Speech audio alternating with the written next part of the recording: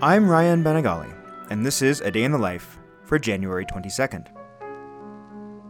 Today, in 1839, composer and pianist Frederic Chopin wrote a letter from the rain-soaked island of Majorca, off the coast of Spain, to piano maker Camille Pleyel in Paris. "I am sending you my Preludes," Chopin wrote. "I finished them on your little piano, which arrived in the best possible conditions in spite of the sea, the bad weather, and the Palma customs."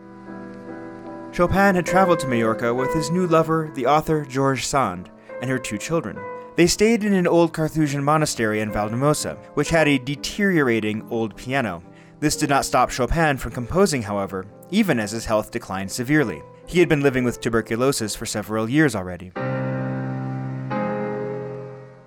The little piano, or pianino, to which Chopin refers in his letter, is an upright piano, one that he had apparently been waiting for quite some time to receive from Pleyel, a close friend and builder of the finest pianos in Paris. It was the Pleyel family that first integrated a metal frame into the piano, allowing for a much greater tension in the strings of the instrument, thus producing a bigger, more powerful sound. While Chopin completed his famous set of 24 Preludes, Opus 28, George Sand was busy as well, penning her autobiographical novel, A Winter in Majorca, which details their time on the island, for better or worse.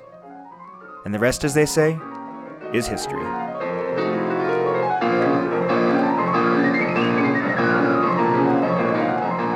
A Day in the Life is a production of Critical Karaoke, made possible by the generous support of the B. Vredenberg Foundation, the Joseph Henry Edmondson Foundation, and Colorado College, fostering innovation in the humanities. Find out more at criticalkaraoke.com.